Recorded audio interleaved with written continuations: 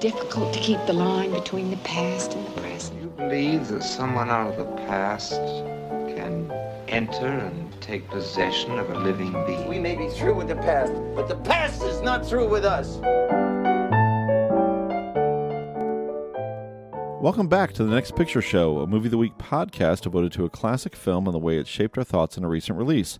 I'm Scott Tobias, here again with Genevieve Koski, Tosh Robinson. In our last episode, we discussed M. Night Shyamalan's idiosyncratic superhero thriller Unbreakable. Now, Shyamalan has reunited with Bruce Willis and Samuel L. Jackson for Glass, the conclusion of his East Rail 177 trilogy. Wait, a trilogy, you ask? I thought this was Shyamalan's first film with Willis and Jackson together since the year 2000. Oh, no, my friend. Here's the deal. Shyamalan made a hit movie a couple of years ago called Split, about a guy named Kevin Wendell Crumb, a.k.a. The Horde, played by James McAvoy, who suffers from dissociative identity disorder and has 23 separate identities. On top of that, some of those identities affect a physiological change within him, making him powerful and dangerous in addition to being emotionally unstable. And on top of all that, Kevin has a hidden 24th identity called the Beast that's basically like an evil, hulked-out zoo animal. At the end of Split, we get a shot of Bruce Willis as David Dunn, a.k.a. the Overseer, which brings him, and by extension, Samuel L. Jackson's Elijah, a.k.a. Mr. Glass, into the same cinematic universe. Glass brings all of them together in an asylum. It opens with David trying to free 4 cheerleaders from the Beast, but both of them are captured by the authorities and thrown into the same institution where David's nemesis, Mr. Glass, has resided since he was caught at the end of Unbreakable. At the institution, Dr. Ellie Staple, played by Sarah Paulson, is working hard to suppress their superpowers. But Mr. Glass is still an evil mastermind, and the Overseer is still a brooding hero, and the Beast is still a demented wild card, and the dynamic between the three proves impossible to contain. Because that is how comic books work. All the action builds to a potential showdown at the gleaming new Osaka building in downtown Philadelphia, where our trio can be expected to fight in a trilogy-ending battle royale. Or maybe M. Night Shyamalan has another trick up his sleeve. We'll have a spoiler-filled discussion about it after the break.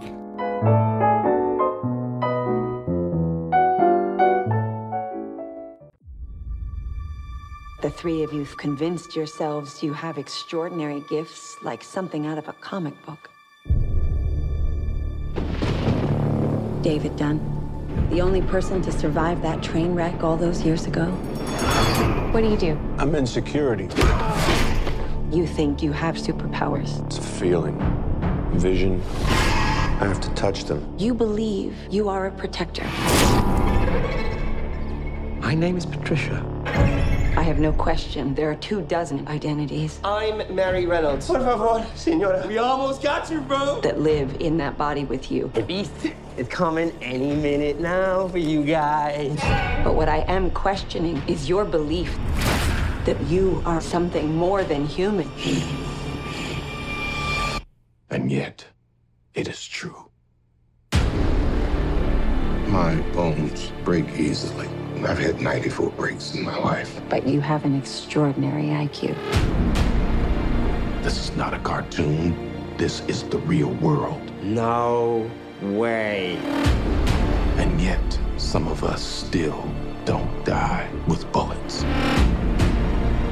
Some of us can still bend steel. I've been waiting for the world to see that we exist. May I meet the Beast?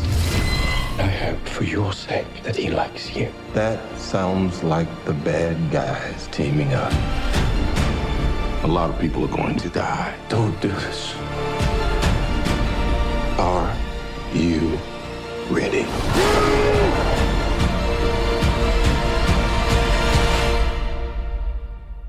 What do we call you, sir? First name, Mr. Last name, Glass. Hey, so we're back talking about this film we've all been waiting 19 years to see. Yes, I was just on tenterhooks at the end of Unbreakable. Wondering about when the final chapter in the East Rail 177 trilogy would come out. Okay, all that said, when I was in the theater watching Split, and at the end of the movie we got that shot of David Dunn, my theater went bat poop crazy. People were definitely, after that movie was over, were really anticipating this film. And as much as we might, you were watching the film with the dumbest people. That's a horrible thing to say. It is. I'd have been part of that crowd. I'd like to dedicate this episode to the dumbest people possible. That's really bad. To the irate listener who emailed us a couple years ago, writing, "Just do Split, you cowards." What was it we were supposed to do Split with, us cowards? I don't think Psycho? it was. I think we could do it with Psycho. We already did Psycho, though. Oh, we were supposed to do Split and something else, you cowards. Yeah. Gotcha. Marie Antoinette would have made a really good pairing with that. The Favorite. What are the connections to The Favorite? We're all just dancing around saying what we thought about We're Glass. having trouble. Genevieve, you seemed like you really were into this film. I was angry I was angry that I had spent 2 hours of my life at this hacky, boring film. My biggest gripe with this movie, and I have a lot of them, but that it just all adds up to something that felt so inert and boring. I felt like I watched 90 minutes of Sarah Paulson talking and then 30 minutes of a parking lot fight. We should specify before we go any further. Like Scott said, this was going to be spoiler filled. We really need to lay out. We gotta. Not just, the inevitable Shyamalan, what are the twists, but there's so many things in this movie that we can't discuss without inherently giving stuff away. So you should really not be listening to this podcast if you're spoiler averse and you haven't seen the movie yet. We're recording this before it actually comes out, and it's projected to make all the money this weekend. So presumably anybody who's listening to this has already seen it. And it's our podcast. We'll do whatever you want. If you haven't seen Glasses, turn off your stupid We're Shyamalaning this podcast. We do what we want, and we don't care what the critics think. Don't have to be defensive about it. It's polite. It's part of our thing anyway. We do spoilery discussions. We do spoilery discussions. It's just that sometimes if I respect the twist in a movie, I tend to try to dance around it. Mm-hmm. In this case, it's not so much there's one big twist you must not know as discussing the second half of the movie at all is there's almost everything interesting about this movie comes out of stuff that you expect to happen, and then it goes off in another direction. Discussing at least half of this movie is inherently a spoiler because it keeps offering you things it's never planning on giving you. So just consider yourself warned. Okay. Tasha, I want to hear what you thought, because you said after the screening that you liked it more than you were expecting to. I was expecting to loathe it. Okay. having really not liked Unbreakable, just the idea of more of it, but this time a payoff for the fans, just did not excite me. And I thought Split was interesting for the most part, and then I thought it went into just a really, really hacky direction. So when you wonder Twin Powers activate two things I didn't care for all that much into something that's meant to be a gigantic payoff for fans of both of them, I was expecting to really hate it. I just felt very detached. Most of it just kind of played out in a way that seemed to me well, yes, of course, that is what they would do. Well, yes, that is as expected. All right. And I kept waiting to be surprised or intrigued. I kept waiting for something that wasn't just kind of the most plotting, predictable thing imaginable. And in the end, I got that in the form of we're going to claim we're going to do something big and important, and we're actually not going to do anything. And then the big twists of the movie are basically screw you if you care about any of this. So, and we can get into, if nothing else, it had me going for parts of it where I was just what is the story here? Who are we meant to care about? What is the direction of this? Is there anybody in this film that we're actually supposed to care about? And will that emerge at some point? That was what kept me walking through the movie. And then at the end, the reveals that we get are both so clumsily handled and so dour and sour and sad. I walked out of the movie just feeling not like somebody had shot my puppy, but somebody had shown me a picture of a puppy and said, maybe you might get a puppy later, and then put a fist through the puppy picture, for fun. What about drowning in a shallow pool? It was just the whole film kind of feels like an act of clumsily choreographed nihilism. Scott, can you top that? Well, I would say that. Wait, here I have it. Glass, more like ass. I don't have that kind of pith to Pith express. and vinegar. Hedwig, is that you? Hedwig. Oh my God. Well, I am very strongly not a fan of the film Split, and think that McAvoy is terrible in almost every one of those voices. Oh my gosh! Wow. So I don't get it. Like I can do like a ranking of like most to least annoying of the. I mean, we all probably know what's number one, but what's number two most annoying? Number one most annoying is Hedwig. Of course. Okay. What's number two most annoying? Patricia, probably. Okay. So the ones we see the most of. Yeah, exactly. Yeah. Dennis after that, maybe. Basically anybody I don't like we the have Beast. to deal Now, the with. Beast is worse than Dennis. Anyway. But he's this. When are you doing your ranker.com official? There's a thing. All though. 24 personalities ranked. Well, he only does like 5 or something, 5 or 6.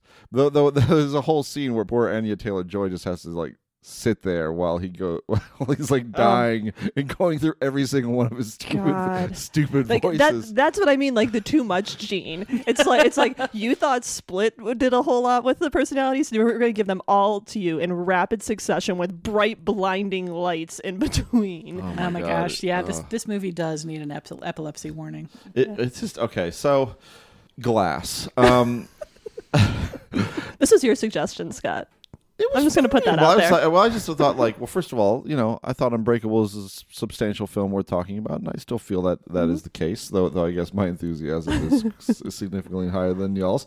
And so I was hopeful for this because, again, it's the style, it's the Shyamalan style that I keep coming back to and hoping is going to be good. And there are actually select shots and sequences in this movie where we get a little of the old magic, but not nearly enough. But this film took all of the stuff that I disliked in Unbreakable, the title sequences, and then put it right in the dialogue, and then had all of that play out. And so we had to get this verbalized deconstruction of the comic book and how comic books work. Specifically limited editions. Yeah, which I'm told is completely wrong. People who know anything about comic books are saying that he doesn't know what he's talking about. That is not really a term that is used to describe a specific type limited of editions. Yeah. Yeah. Like maybe one-off is kind of what they're getting at. I feel like what they were getting at was like crossovers, some kind of like special crossover story arc. Yeah. Yeah, but just to have Sarah Paulson have to explain all that stuff, and then Mr. Glass, that's all he does is explain stuff, and then Bruce Willis is just a total non-presence in this movie. I just don't even know. I literally don't remember anything that he does in the movie except drown. Yeah, no, he doesn't want to be there. You know who does want to be there? Spencer Treat Clark. Boy, he is happy to be in this movie, I feel. I don't know. Yeah. I enjoyed both that performance and that character. Yeah. I mean, I'm not really saying that to slag him. Like, in terms of investment, his performance felt the most like connected to the movie itself, I guess. Like James McAvoy, I mean, he seems really happy to be there. He is really enjoys exercising every possible acting muscle he's got. And I do want to talk about that because, like, I don't hate it. I don't hate it the way you seem to hate it. So Split. You don't like? Well, you own Split. Can we say that Genevieve owns Split now? I had to buy. Come over to Genevieve's place. She's got Split. But it's just digital. I don't own a physical copy. Oh, okay. So, yeah. I still can't believe you threw away your screener, your awards screener. I've still got mine sitting They around. say to destroy them. So James McAvoy's performance, like when I was saying in the first half that Shyamalan just always does too much but rarely does it to the point where it's like fun. I think the Horde character is an example of it being fun. Like, I find it entertaining. It's definitely too much and it gets grating over time. But I think because McAvoy just seems to be so invested in it and it's just so weird that I kind of like it at heart, but I do get very sick of it over the course of this movie. I feel like there's too much of it and it's often overwritten, but I'm endlessly impressed by James McAvoy changing his physical and verbal language so profoundly that you can tell every single time he's changed characters. Like, I find that act of expressive overdone chameleonship to be I mean, it definitely tastes like reaching for an Oscar with most acting rather than best acting. Yeah. But I still really enjoy it. It's difficult to take to some degree because Hedwig is so annoying. Like listening to that lisp, that But like he dances. and roller skates. But he's also he's an annoying personality. You know, the personality that shows up to mock the terrified cheerleaders who are about to die is not a personality you want to spend time with, and yet it's the personality we spend the most time with apart from the Beast. So I wish there was like a lot less of him, but not necessarily less McAvoy. I feel like you're underrating like what he accomplishes here. I don't think so. I don't know. All those voices are pretty broad. I don't think there's a lot of. I mean, the difference. I think we can tell the differences between them because he overdoes he overdoes all of them, except maybe Dennis. I don't know, maybe because I don't remember what Dennis sounds like, but yeah, I'm not going to try to do my own versions of Hedwig and Patricia. But no one wants that. No one wants that. But it's interesting to me that those characters, though, are so like big and broad and exaggerated and overdone that you can always tell when he goes back to Kevin, who is defined by the absence of all of that and just seems like a person. And it makes Kevin an appealing presence because he's not everything that all of his other personalities are. And given that this movie asks us to believe that Anya Taylor-Joy came out of all of this in love with Kevin somehow. Oh my God, that character. I'm so angry because I really like Anya Taylor-Joy. What is that character? And I was pretty fascinated by her in Split and just the degree to which basically trauma is her superpower. Mm-hmm. You know, having been through a trauma, she came out of it with a toolkit that she uses as a survivor. It's like she's the final girl from a previous movie who is not fazed by the monster this time around. You know, this is Halloween 2. She's already been through Halloween 1. She's not as scared as all the people who haven't been in a previous version. Mm. What this movie does with her, I'm baffled by it. It's like Laurie Strode just kind of going, you know who was really kind to me? Michael Myers. Like, I want to spend more time with him at everybody else's expense. I think that's a really bold and interesting choice. It's just, yet again, not one that the film justifies or can possibly make me believe in. I kind of like the structure that we end up with, where there are these three characters carried over from other films that are, you know, the heroes and the villains, the big outsized characters, but each one of them has their little shadow character. Elijah's mom, David's son, and Anya Taylor-Joy's character. You know, they each have these peripheral people to whom they mean a lot.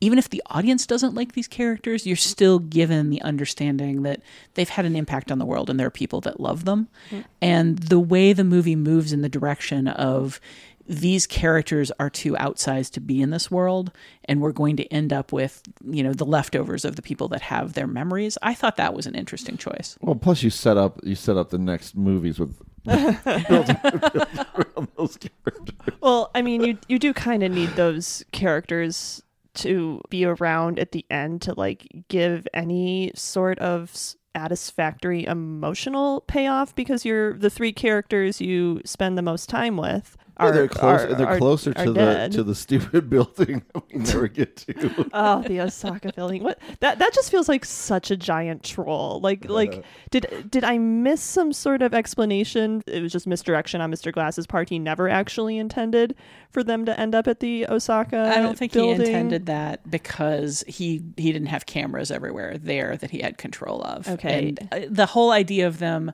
when he first laid out the plan, like, you guys are going to go fight at the top of this building, my first thought was the giant crowds aren't going to see you on the top of the building. Well, and there's a whole thing with and also a chemical company works there, and there's one point during like his overnight machinations where he's like tip-tapping away at a computer, and I guess that's when he was setting up the video stream, but I took that to mean maybe on purpose that he was doing something to, I don't know, release chemicals or some sort of evil comic book villain scheme involving the Osaka building. So maybe that's also misdirection. I think that's deliberate misdirection. Yeah. I think you're not meant to know what he's doing there, but it is putting the clues out in plain sight, so you can have that kind of clean flashback to all of the pieces were in place. You just didn't recognize them at the time. I think my problem is less that we don't get to the fireworks factory, so to speak, with the building.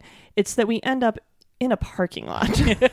Like to go back to Scott's whole thing with style, this is just not a fun film to look at. I feel like it has a lot of these sort of showy shots, a lot of the sort of 180-degree vertical pan thing that we get in Unbreakable, and lots and lots of mirror shots, but and a whole bunch of hero cam where the heroes are the cameras are just physically on people's bodies as they're grappling. The fight choreography is really strange with the grappling. Feels so Blumhouse, that whole trick. But it doesn't work. Like, it doesn't have any. I don't find it like scary or unsettling or exciting at all to just like have a close up on Bruce Willis's face while he's getting squeezed really hard. Like, it's part of the whole boring amalgam of that is this movie. But real quick, on the style front, I have a question. I have a Tasha style question, but it's about a stylistic flourish rather than a narrative one. But to go back to the whole mirror shots thing, there's one shot. It's just a quick scene of Sarah Paulson like walking to her car through the rearview mirror of a car. And I don't think anything else happens in it. Why is that scene there? Why are we just showing her walking to her car? Is it just to show it through a mirror? Maybe I missed something. Where in the film is that? Because it's a scene that doesn't do anything. Like it's the kind of thing that you're of course going to forget because nothing happens in it. But it's framed in this really like through a rear view mirror, and it's a kind of tricky shot, and it just feels like so quintessentially like Shyamalan at his worst. Like, I'm going to do something flashy and eye grabbing for no reason. Maybe there's a small girl in the car, and it's from her point of view, but you don't actually get the reverse shot to reveal that. But it's a secret twist. Wait a minute. Listen, I'm willing to admit I may have missed something in that while I was rolling my eyes and wasn't, completely focused on the scene. So yeah, I'm afraid I don't have an answer for you because I don't remember that specific shot. I really just wanted to bring it up because it encapsulates like why I get really annoyed with some of his flashier moments as a director. There's a lot about Sarah Paulson's role in this film that I don't understand. Scott's just shaking his head. It doesn't come across in an audio. So there's a lot about her character that only really makes sense in order to have somebody there for exposition. Mm-hmm. And there's a lot about the setup, such as you only have 3 days to do this, that only makes sense in terms of putting a completely arbitrary deadline on the movie to ramp up the stakes, I guess. So a lot of what goes on with her character, I guess, isn't well justified and is very clumsy, but sort of makes sense in terms of like we're trying to like speed this along and give it some urgency. What makes no sense to me is that when David Dunn is being murdered, she halts his murder for a moment to make it clear to him that once she sat in a restaurant for a really long time waiting for people who weren't part of her secret society to leave. I know, right? What she's trying to communicate in that moment, I think, is meant to be, I'm sorry that you have to die. We did it for a purpose and we mean well. What comes across instead is, you're not going to survive this, but here's some information that's going to make it worse for you. Yeah. Because, this group of controlling people is going to do exactly what you've dedicated your life to stopping. They're going to continue murdering more people, and there's nothing you can do about it. Now die. And the fact that this is presented as some sort of like act of kindness or mercy, to me, is just yet another indication that I just don't feel like Shyamalan understands human beings. Mm-hmm. If it had been written or constructed differently, better, I think Sarah Paulson could have brought it across. Like, I don't think she's bad here. Like, she has a certain... She like projects vulnerability when you can tell she has a steely center in a way that I think works with this character. But the way the dialogue is just... This character is an exposition machine, and I think there's only so much performance can do to fix that. I mean, it's unfortunate for her. She's kind of playing the role that you expect Samuel L. Jackson to play, because Samuel L. Jackson was the one in Right. Unbreakable who was telling you how everything works and the roles everyone has to play and what elements of comic books are what. And a lot of that has been shifted over to Sarah Paulson here, and it's just torture. It's so much of it. There's just so much explaining what every little thing is, and I don't think it's illuminating at all, and it's very false. I mean, it was that way in Unbreakable too, when it was just like, okay, this is now things are established. You are the hero, and I am the arch villain, and this is how these things work. And it was strange to see somebody living their lives like their aesthetic concepts rather than people. But but this is that times 10. I mean, it's so painful to watch her have to go through all this explanation and then all the business about the secret society and her standing up at restaurants that are apparently just packed with secret society members and staffed by secret society members. The bartender is apparently part of the society. I wonder about and yet that. they let in outsiders and then just sort of like wait for a moment where all the outsiders have finished their dinner and left, which is just such a weird mechanic, which would never work. Like I see everybody just like sitting there watching that one couple that won't finish like eating their damn pizza, and then they finally start to leave, and then like a new couple walks in and everybody's just like, oh, we're gonna have to wait another hour and a half for this meeting. Yeah, they're probably looking. The people who are in the secret society are probably looking around, saying, well, "These people are not even eating. They're like done with their dinners. What are they sitting around for?" Why does everybody keep watching us and groaning when we order new drinks? Yeah, just the mechanics of it all, and it's that style without substance thing. It's all in service of that moment where somebody walks out the door and everything goes quiet, and somebody's like, we're alone now. It's a cool moment. And it kind of like tries to feed your personal paranoia that everybody else in the world is in on some secret that you're not in on. It just makes no damn sense as a mechanic, as a way of operating. And it's one of those things that's like, this is great as long as you're not thinking about it at all. Well, we're going to think about it some more. We're going to think about it a little bit more and really ponder the East Rail 177 trilogy. After the break, we'll talk more about Unbreakable and Glass.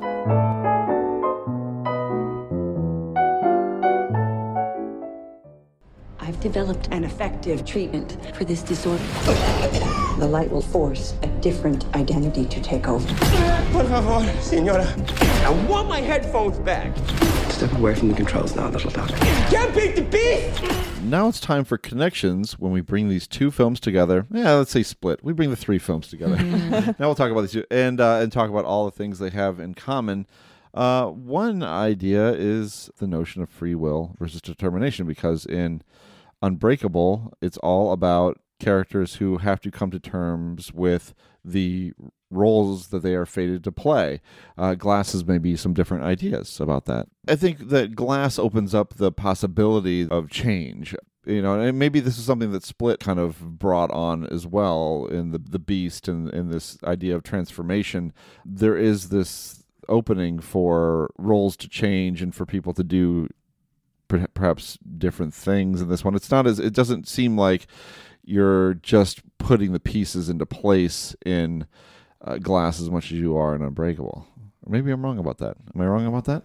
No, I think an interesting idea that Glass kind of brings to the fore is with that Sarah Paulson character and the endless exposition of her picking apart all the reasons they might not be superheroes and like finding ways to inject doubt into their identities.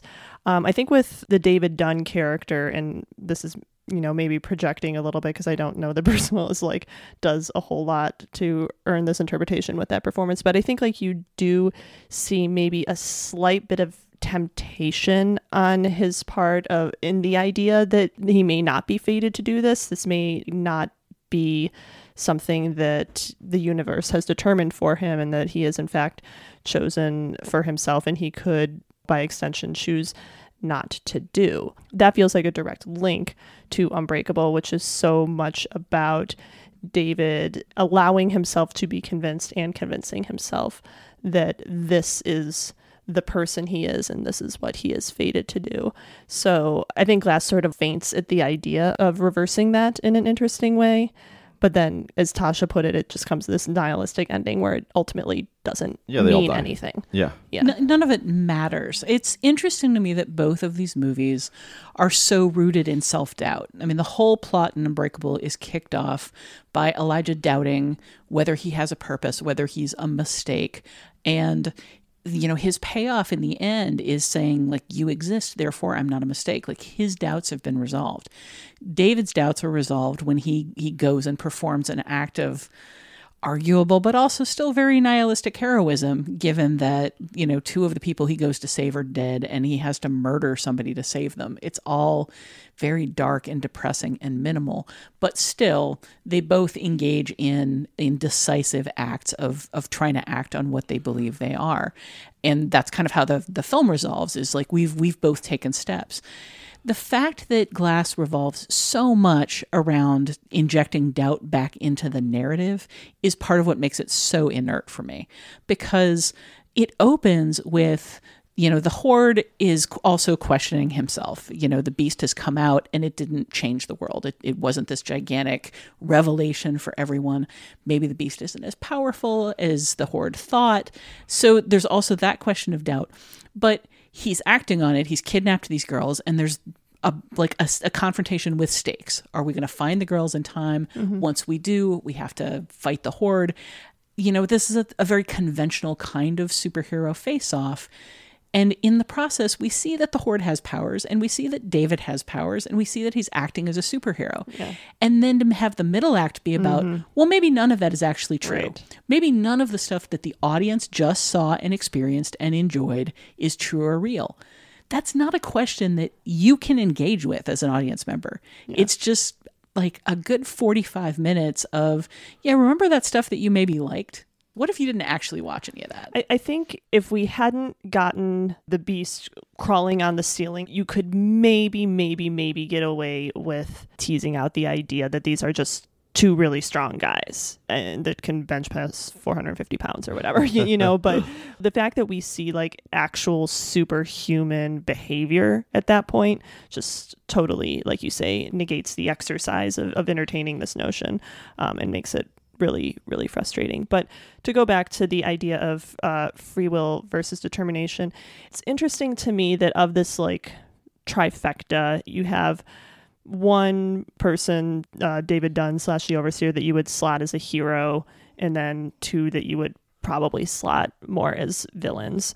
But, as the movies, or at least the Sarah Paulson character, kind of takes pains to point out, like, you're neither, you're both. It's all what you do. But anyway, both of those villainous characters, the Horde and Mr. Glass, have traumatic childhoods. It comes down to something bad happened to them, or they had a very bad condition put on them in childhood, and that is a direct link to who they are now. Like there's even a line, I think Spencer Treat Clark's character says something about like, it's all about the parents, it all comes back to the parents.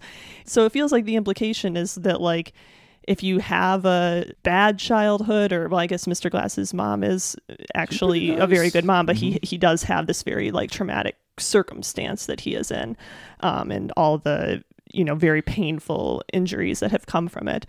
David Dunn, to my recollection, doesn't have anything like that in his past. He has the car crash, but I'm not entirely convinced he has a past, apart from kind of the hiccup of he was a high school football star and then he quit. Yeah. So I don't know. There seems to be like some wonky thinking here in terms of like trauma turns you into a villain, I guess. I don't think it's trauma turns you into a villain. I think it's trauma makes you a more relatable villain, which is something we've seen a lot of in narratives over the past couple of decades. Because I think that there's a progressive idea that somebody who does bad acts, like you have to look back into why they did them. You can't prevent the next generation of killers without considering what makes somebody a killer. You can't prevent the next generation of any other kind of criminals without considering the environment that people are being raised in that forces them into a criminal life. And the causes are important. I don't think that looking at a given criminal and saying this person had a really traumatic background is saying anybody with a really traumatic background will become a criminal, but it's a way of understanding them. And here, ultimately, I feel like it's not saying that they're in a deterministic state where they were inevitably going to become villains. It's positing them both as people who need to be rescued. And I feel like Anya Taylor-Joy's character does keep trying to rescue Kevin. And in the end, there's just the slightest sense that he's relieved to be being let out of this existence. Mr. Glass is still fighting his demons, and in the end, he feels like he's accomplished something. So, like, both of them are trying to overcome this hideous background and their present selves in order to have some form of catharsis at the end. And I would argue that they both get it. It's just such a sad and meaningless catharsis given everything that's come before it. But it's interesting that he does break them out a little bit in that respect. Someone was saying that they thought the three characters were perhaps supposed to be id, ego, and super ego. Yeah, I saw that too. And it would make a little more sense if the Horde wasn't already all of those things and then a whole bunch more. Yeah, it depends. What about Patricia? Where does Patricia fall? I want to loop back a little bit to Sarah Paulson in terms of free will, I guess. I am baffled by the sequence where she brings the three of them together to interact with each other. Right? Because that is a therapeutic method that has been used in some very interesting cases. It brought up for me The Three Christs of Ypsilanti and the movie that was made out of it relatively recently, where there were three psychiatric patients who were all convinced they were Jesus Christ, and a psychiatrist brought them together and had them interact because they kind of counteracted each other's delusions. I feel like maybe that's what Shyamalan is trying to do with those sequences. But once again, it's an idea that doesn't develop. It's like putting them together in the same space might let them feed either each other's confidence or each other's doubt. But instead, we just kind of get this like weird sort of circular banter. Well, yeah, because you've set up those characters in a way that they can't interact in any useful way. Like Mr. Glass is presented to us at that point in the film as catatonic. He's not talking. David Dunn's not a talker. Yeah. He, and Kevin / the Horde is how do you interact or how do you have a conversation with that? So the Sarah Paulson character is put in the position of like drawing out what you're talking about, but just through her without any actual interaction between those characters that would show us. So it just ends up being this very clumsy, remember what I said to you earlier when we were alone? I'm going to say it to you again now that we're here. And it just feels repetitive. Like, I feel like she's trying to offer them a free will choice to doubt themselves constructively and walk away from this whole situation. And instead, it ends up being this like weirdly deterministic, we're only here because the narrative thought it would be interesting to watch these characters interact kind of thing. Yeah, and it also seemed like it was just a staging conceit in search of a reason to exist narratively, too. Of just like, I think you want to see these three big characters from these movies share a space together, and that's gonna bring a special kind of energy. And I don't think he really thought through how that was going to work. One of the things that is most lacking for me in this film, in terms of energy, is any sense of Bruce Willis's character making any kind of choice, making any kind of change, being any kind of dynamic character. Yeah. Part of it is just the complete deadness of Bruce Willis's performances these days. I don't know what interests that man, but it just doesn't seem like being in films is one of them. And money, apparently. I guess he made a ton of money per day on this, like most of the budget or something. Because the budget's only $20 million, but I think he was collecting a pretty heavy part of that money. But I don't think his performance is virtually non-existent. I can't remember anything he does in this thing except die. Yeah. Well, here, let's make Bruce Willis a connection, actually. Okay. I'm going to do it on the fly, because how do you feel this compares to... Because I mean, like, he's still operating at a pretty low register in Unbreakable. But you need him to be... But when he's on screen for that long, and the film itself is paced the way it is, then that performance feels right for what the movie's doing. And to me, it still feels really dead. I feel like even Unbreakable. In Unbreakable, I feel like there's that one sequence where his son pulls a gun on him to try to prove, prove that he's a hero. That is an intense sequence because you can feel what's going on in at least two of those characters. Robin Wright, we may talk about women in these films because Robin Wright is such a non-entity in Unbreakable, despite being this kind of hanger-on throughout a lot of it. But in that one scene, they each have a motive, and it's a very intensified one. And it seems like about the only time during the film Bruce Willis like really wakes up and is fully present and brings his like charisma and force of personality to the fore. And it's all to try to shout down this kid who is in terrible danger of possibly murdering somebody. You know, and that one sequence just kind of shows that like he's still there, but the rest of the film, I don't ever feel that kind of energy from him, and certainly not in Glass. I think generally, though, if you think about these two films in comparison, there are scenes and moments in Unbreakable that just are so crystal in your mind. I saw Glass the most recently. I saw them all three in a row, and I remember it by far the least. My recall of Glass is really poor because it doesn't have that same sense of purpose. It's just kind of a throwing all of these characters together, putting a lot of comic book talk on top of it, you know, staging this absurd climax in a parking lot with like a tank of water. Tank, yeah. Why is the tank of water there? Because it powered the water jets in David's room to keep him from escaping. Which it was a kind of an early giveaway that Sarah Paulson was completely disingenuous about everything she claimed to believe. The water jets. Because there's no reason to have a supervillain death trap to keep him in place if she doesn't actually believe he has superpowers. Like she says, you know, these are here because your delusion says that you can't blah blah water blah blah. But if he didn't have superpowers, they didn't need that there. And that's right. That's a tip off that everything she's saying is a lie. So let's talk about the best part of any M. Night Shyamalan movie, and that's the women. So the women favorite thing to discuss on this and podcast. Glass. Hit me. So Robin Wright Penn still at this point? I think she was just Robin Wright at this point. Really? But, I say that. I don't think I checked the credits. I think I was just looking at the IMDb. Yeah. Let's just call it. I mean, she's not any. Let's just say Robin Wright. It's IMDb says as Robin Wright Penn. Oh, so there you go. Wright Penn. Yeah. Okay. Maybe that's why she was so morose. Oh. The relationship was not great. No, I know. And she's once again in just that thankless task of like her only role in this film is just kind of be a wet blanket. Yeah. Being needy at him, being sad at him, being the reason that he gave up football, and now like the reason that he feels unfulfilled in life.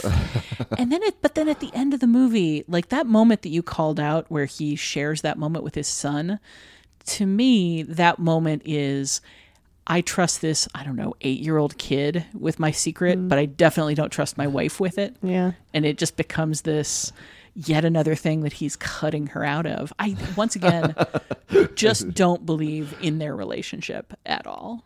But he looks so sad in Glass when he's looking at the back of someone who clearly isn't her at the stove. Yeah, and then they pull the we sent your wife to a secret island where she'd be safe, and by that I mean she died in between movies, like that. Well, that at least level at least she's smart enough to not have the character there at all. Because I think Robin Wright. Yeah. Oh, I'm sure he tried to get her back. All right, real quick. Let's talk about the Shyamalan cameo in both of these films. God. And especially how it's handled in Glass, where it is not only the same character, but it's the same character who comments on himself in... That was another time in my life when I was, being a bad guy or something, running drugs at the stadium? Or... I was running with a bad crowd, let me tell you. So my point being, I'm sure he tried to get Robin Wright involved in this, but she's like, no, I got Netflix money, leave me alone. Or possibly, you're gonna write a better role for me? Yeah, exactly. You're gonna let me be involved? Yeah, I mean, this is in no way unique to Shyamalan's movies, but he is a particularly egregious perpetrator of the female character who only exists in relation to a man's pain. And these two movies, like 201 every single female character is that, and in Split too, with the psychiatrist character as well. You know, like the women are there to either be wet blankets, to somehow prop up the male characters, to be victims, yeah. And it's so obnoxious. Like I don't know, maybe there's a better character somewhere in his filmography. I have not seen all his movies. The Village, but yeah. They're not in any of this trilogy. Howard is the lead of that one. That was the thing that kind of made Split, and then the bit here with the cheerleaders a little bit. It's all that stuff is just way too skeevy for me. All of like the obsession with scantily dressed teenagers. It's being abducted and tied up, and there's something just a little moment I hated was during the escape when David's helping the cheerleaders escape, and the Beast is there. He throws a table and just like whangs one of the cheerleaders against the wall, like really, really brutally. And it's like it got a laugh in our theater, and that just like made me sad. And I can't say for certain it was intended to generate a laugh, but it kind of feels like it might have been. I don't know that it was, especially because she got up afterwards. You never know with him. I don't feel like it was intended. I feel like that was a reaction to it being both startling and kind of ridiculous, and even more ridiculous when she gets up. But it's Sarah Paulson. She's in charge of this proactive secret society that she's not in charge. She's an employee of them. I mean, she's like in the scenes where we see her talking to them, she's giving them, it's like she's begging them for funding, like she's begging them for permission. She's like laying out her plans, and she's also just both ineffectual at her job, and as I say, that whole business with stop murdering him. I just want to let him know that we're going to murder other people too, and that we don't think we're bad for doing it because it's worked this way. Her line about we don't consider ourselves evil is really interesting because it plays like she's revealing something, but what she's revealing is that, again, she's disingenuous, and that people that murder people are still bad people. Well. M. Night Shyamalan. Yep, you've disappointed us this time. I liked The Visit. I thought The Visit was kind of going to be a comeback. Did you? I liked it pretty okay. It wasn't any it's fine for what out it of the is. ballpark thing, but compared to something like Lady in the Water, which if I had the power to push a button and burn every copy and every memory of that film, I probably would. Well, but the thing, that's Christopher Doyle photographed that. It's very pretty. But there's a thing where with him though, The Visit bothered me because it isn't him. It's not his style, and so it's like the one thing about his films that I tend to connect to is gone, and so now what? But it's effective for what it is. Keith hates it. He's not here to really slag The Visit, but for the record, I don't think Keith would have been the dissenting voice in when it comes to our opinions of Glass. Yeah, based on our discussions. He was sitting next to his me name was at curious. The screening and was not having a good time, but it's good to see him out there. So going out there seeing movies, it's always fun. He gave it 2 stars over on Letterboxd. Movies are great. So Unbreakable is available on DVD and Blu-ray and can be digitally rented on all the usual platforms. You can only buy Split currently or watch it at Genevieve's house. Glass is in theaters now. We'll be right back with your Next Picture Show.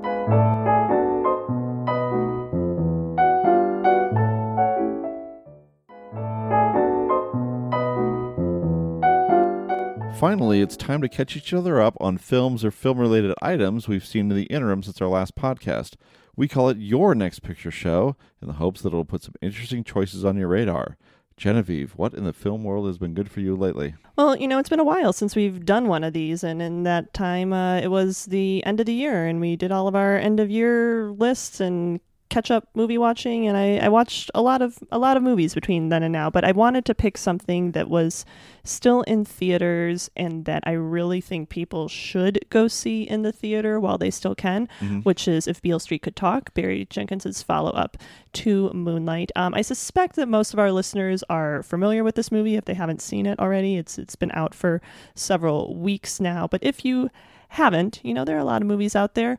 I would strongly urge you to get out and see if Beale Street could talk. It's a really beautiful film based on a James Baldwin novel set in 1970s Harlem. And just sort of broad strokes plot outline, Kiki Lane stars as, she's a Chicago-based actress, by the way. Kiki Lane stars as Trish, a young black woman who is trying to clear the name of her lover and the father of her child, Fonnie, played by Stephen James, with the help of her mother, played by Regina King, who has rightly been getting a lot of awards attention for her performance here. So that's sort of the broad plot, but Jenkins presents the story non-linearly, jumping between these very highly romantic segments showing sort of the early arc of Trish and Fonnie's relationship and the events leading up to and following Fonnie being falsely accused of rape, which are heartbreaking. So sort of because of that jumping around in the timeline, the performances have to be really sharp in terms of sort of keeping the character's emotional journey consistent and coherent as the story skips around. And I think all three of the actors I named acquit themselves really well in that respect. But I brought it up because I really want to talk about the filmmaking on the way to urging listeners to see this in the theater while it's still there.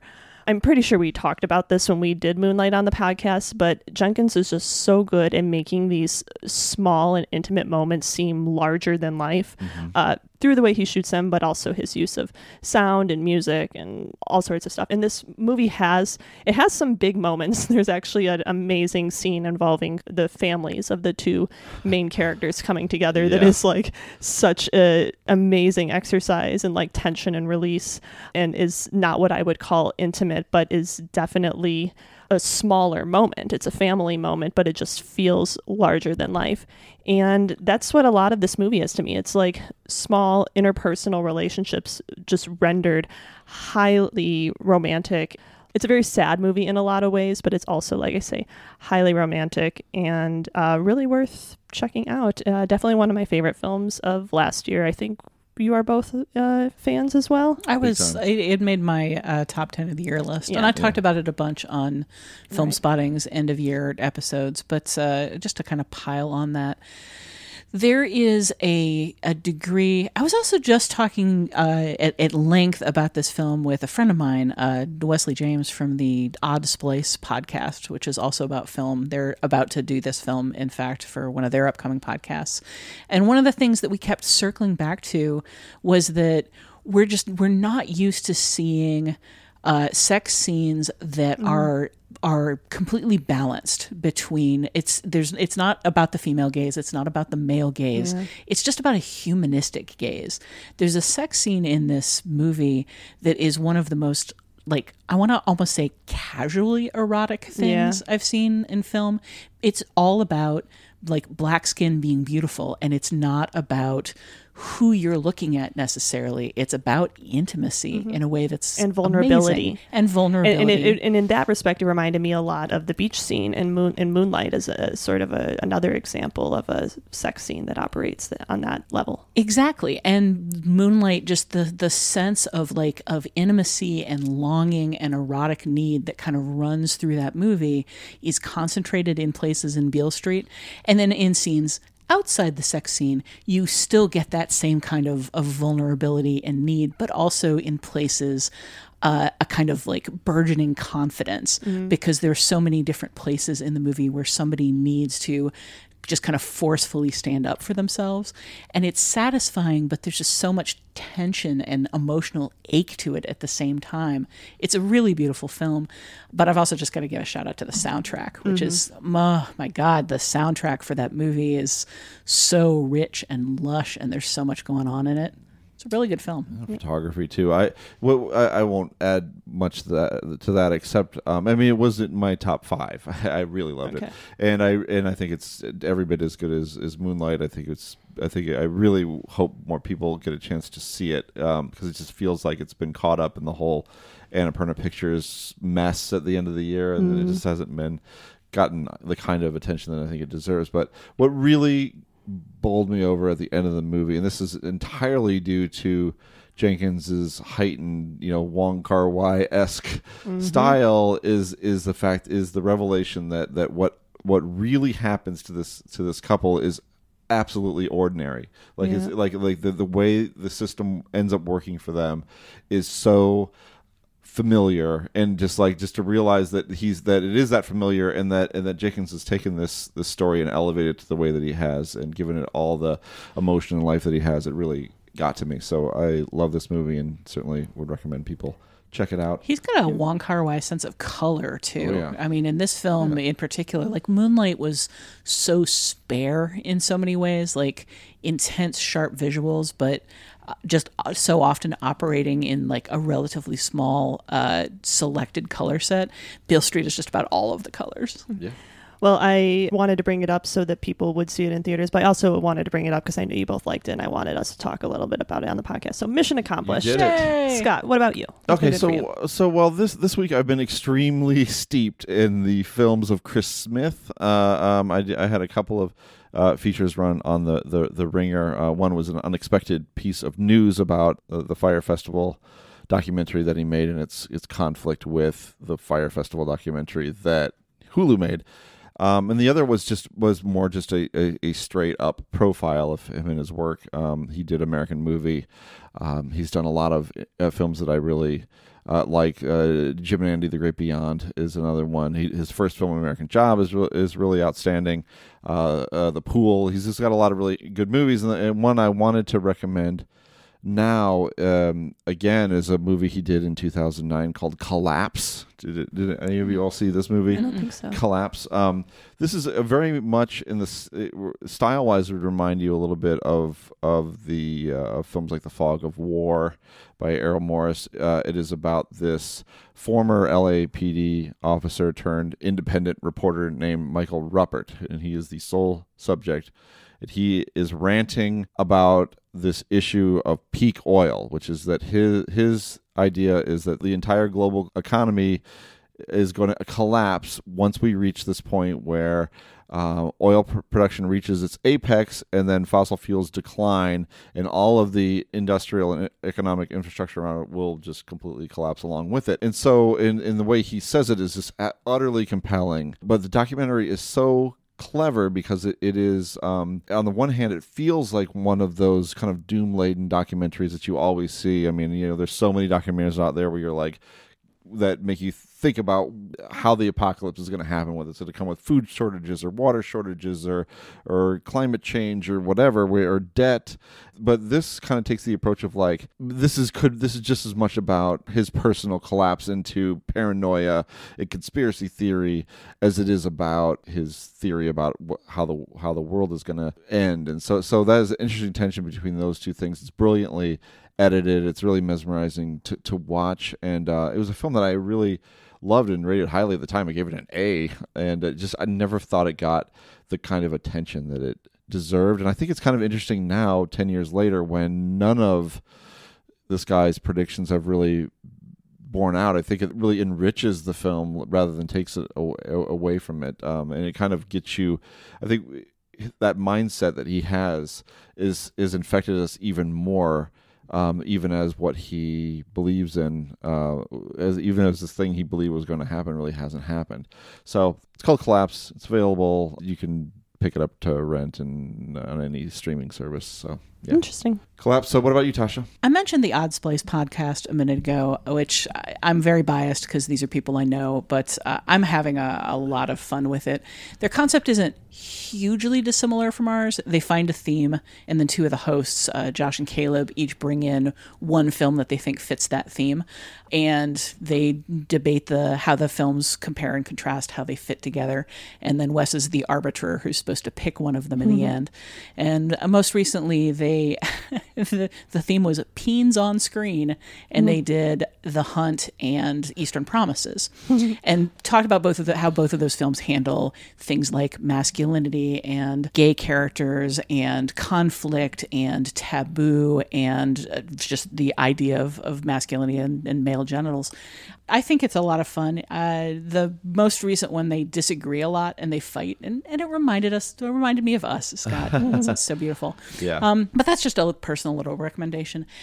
For a larger cinematic thing, So Karen Kusama's Destroyer is currently in theaters, and that's a film that has gotten kind of middling reviews. I can see the flaws in it, but I enjoyed it a lot because it is in some ways a conventional Raymond Chandler-esque like film noir, hard-bitten detective movie with Nicole Kidman in the lead role as a unlikable, damaged detective who is very clearly a male type, a male cliche, a male trope, who has not been radically rewritten because it's a woman playing it. And it just plays into Kusama's films, including Aeon Flux, which was, it's kind of well known that Paramount took that away from her during a regime change and butchered it, and that she's very unhappy with how it came out. And Jennifer's Body, which was overlooked in its time and has become a cult film. Her films so often reach for some kind of intelligent commentary about women's roles, how they work in society and how people feel about them. And I feel like Destroyer is doing some really interesting things in terms of having a lead character who is not likable and in some ways is not justified in her behavior, but is distinctive and memorable and interesting and exciting to watch. There's a lot of buzz around Nicole Kidman potentially as an Oscar contender, some of which may come from the fact that she grubs herself way down for this performance. But some of it is just, it's such a hard charging role. And there's some physical conflict in this movie that's pretty brutal in a good way. I mean, it's just it's intense and shocking. And there's a lot of emotional conflict that's really well handled. I think it's a really interesting film. But for people who are interested in Kusama in general, I also recently watched for the first time her movie, The Invitation, which is on Netflix currently, and is a little kind of chamber horror film about a couple who comes to a dinner party at the home of a friend, the ex of one of the members of the couple, and who they haven't seen in a very long time. And it's a reunion of a bunch of friends who haven't seen each other in a very long time. And slowly and surely the evening tips off the rails. It reminds me a little bit of The Host. It reminds me just a good deal of Blumhouse movies in general. It's got that smallness to it. It definitely feels like a play because it's mostly single set, and there's that sensation of just a hot box of things getting worse and worse and people getting more and more uncomfortable. It's very taut, and eventually it's very bloody. But the process of getting there, I think, is really interesting. Scott, you're nodding for a lot of this. I do enjoy it. It's as you say, it's a chamber piece. It's full of escalating tension and surprise, and I remember thinking the ending was not very satisfying, but I did think it was kind of gripping getting there, and it was very, very nicely made. It kind of restored some confidence, I guess, that had been lost a little bit from some of her previous work. I wasn't, obviously, Aeon Flux is Aeon Flux, but I think at the time I was not really into Jennifer's Body either, so this felt like she was just a very solid, exciting, fun film. I'll say that the ending is one of my favorite parts of that movie. Not to give anything away, but there are certain things you expect the end of a movie like that to do that it doesn't do. There are certain really obvious beats that it ends up not hitting in favor of doing something that surprised me a little. And I found it really gratifying, but your mileage certainly may vary. Right. And hey, it's on Netflix, right? Yeah, it's on Netflix, so see it all cash. Entry level is really low. Genevieve, it's your favorite thing. A super, super tense movie where you're constantly worried about awkwardness, and then there's a whole bunch of violence. Yeah, I'll put it on my list. So Karen Kusama's Destroyer and The Invitation and the Odds Place podcast.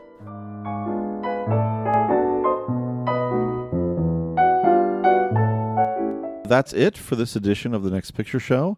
Our next pair will come out January 29th and February 6th. Genevieve, what's coming up next? Almost exactly 20 years ago, Chris Smith's American movie was the talk of the Sundance Film Festival, winning the Grand Jury Prize for Best Documentary and an unusually lucrative distribution deal for nonfiction. When Smith was putting the finishing touches on his first film, American Job, in an editing bay at the University of Wisconsin-Milwaukee, he met Mark Borchardt, a fellow filmmaker and big personality who dreamed of getting a personal opus called Northwestern off the ground. American Movie is about Borchardt clinging to that dream as he grinds through low-wage jobs, mounting debt, in an unfinished horror short called Coven. Now Smith is back with the Netflix documentary Fire, another film about a visionary who overpromises and underdelivers. The visionary this time is Billy McFarland, a brash young entrepreneur whose Fire Festival was pitched as a luxury music festival, where attendees could frolic on the beach with supermodels and influencers. But it turned out to be a fraudulent debacle that played out on social media. On our next pair of episodes, we'll compare and contrast Borchardt and McFarland, and consider how Smith has continued to work in a changing independent landscape. In the meantime, we'd love to hear your feedback on this week's discussion of M. Night Shyamalan movies and anything else film-related you'd like to talk about. We want to include your thoughts on future episodes of the show.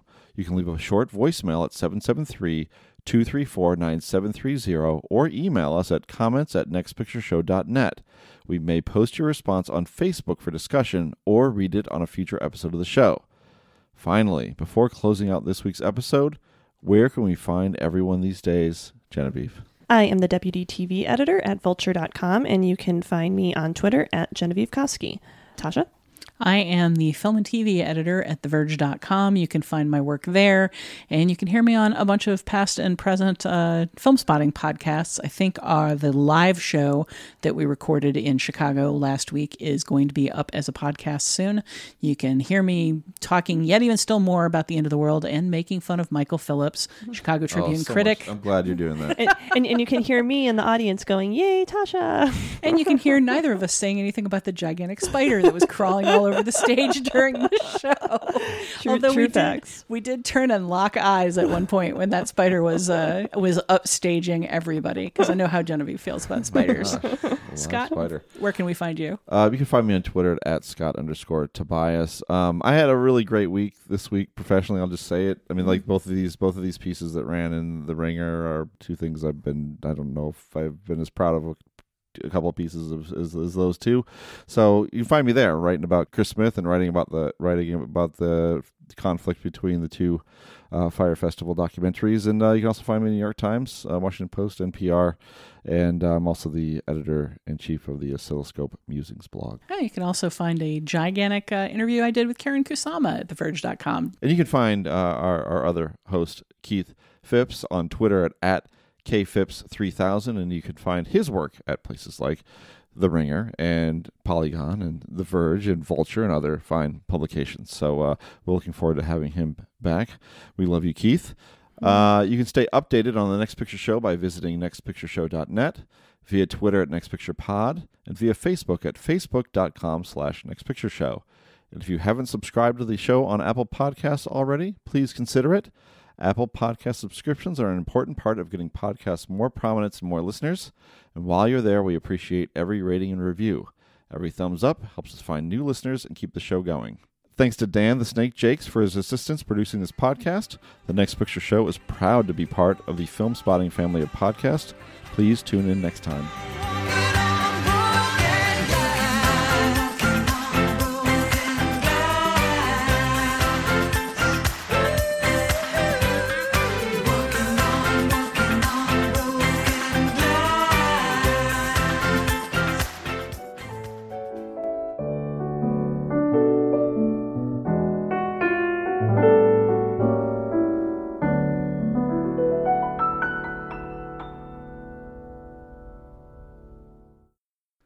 It's very hard to give that introduction without tipping the fact that this film is a piece of shit. Okay.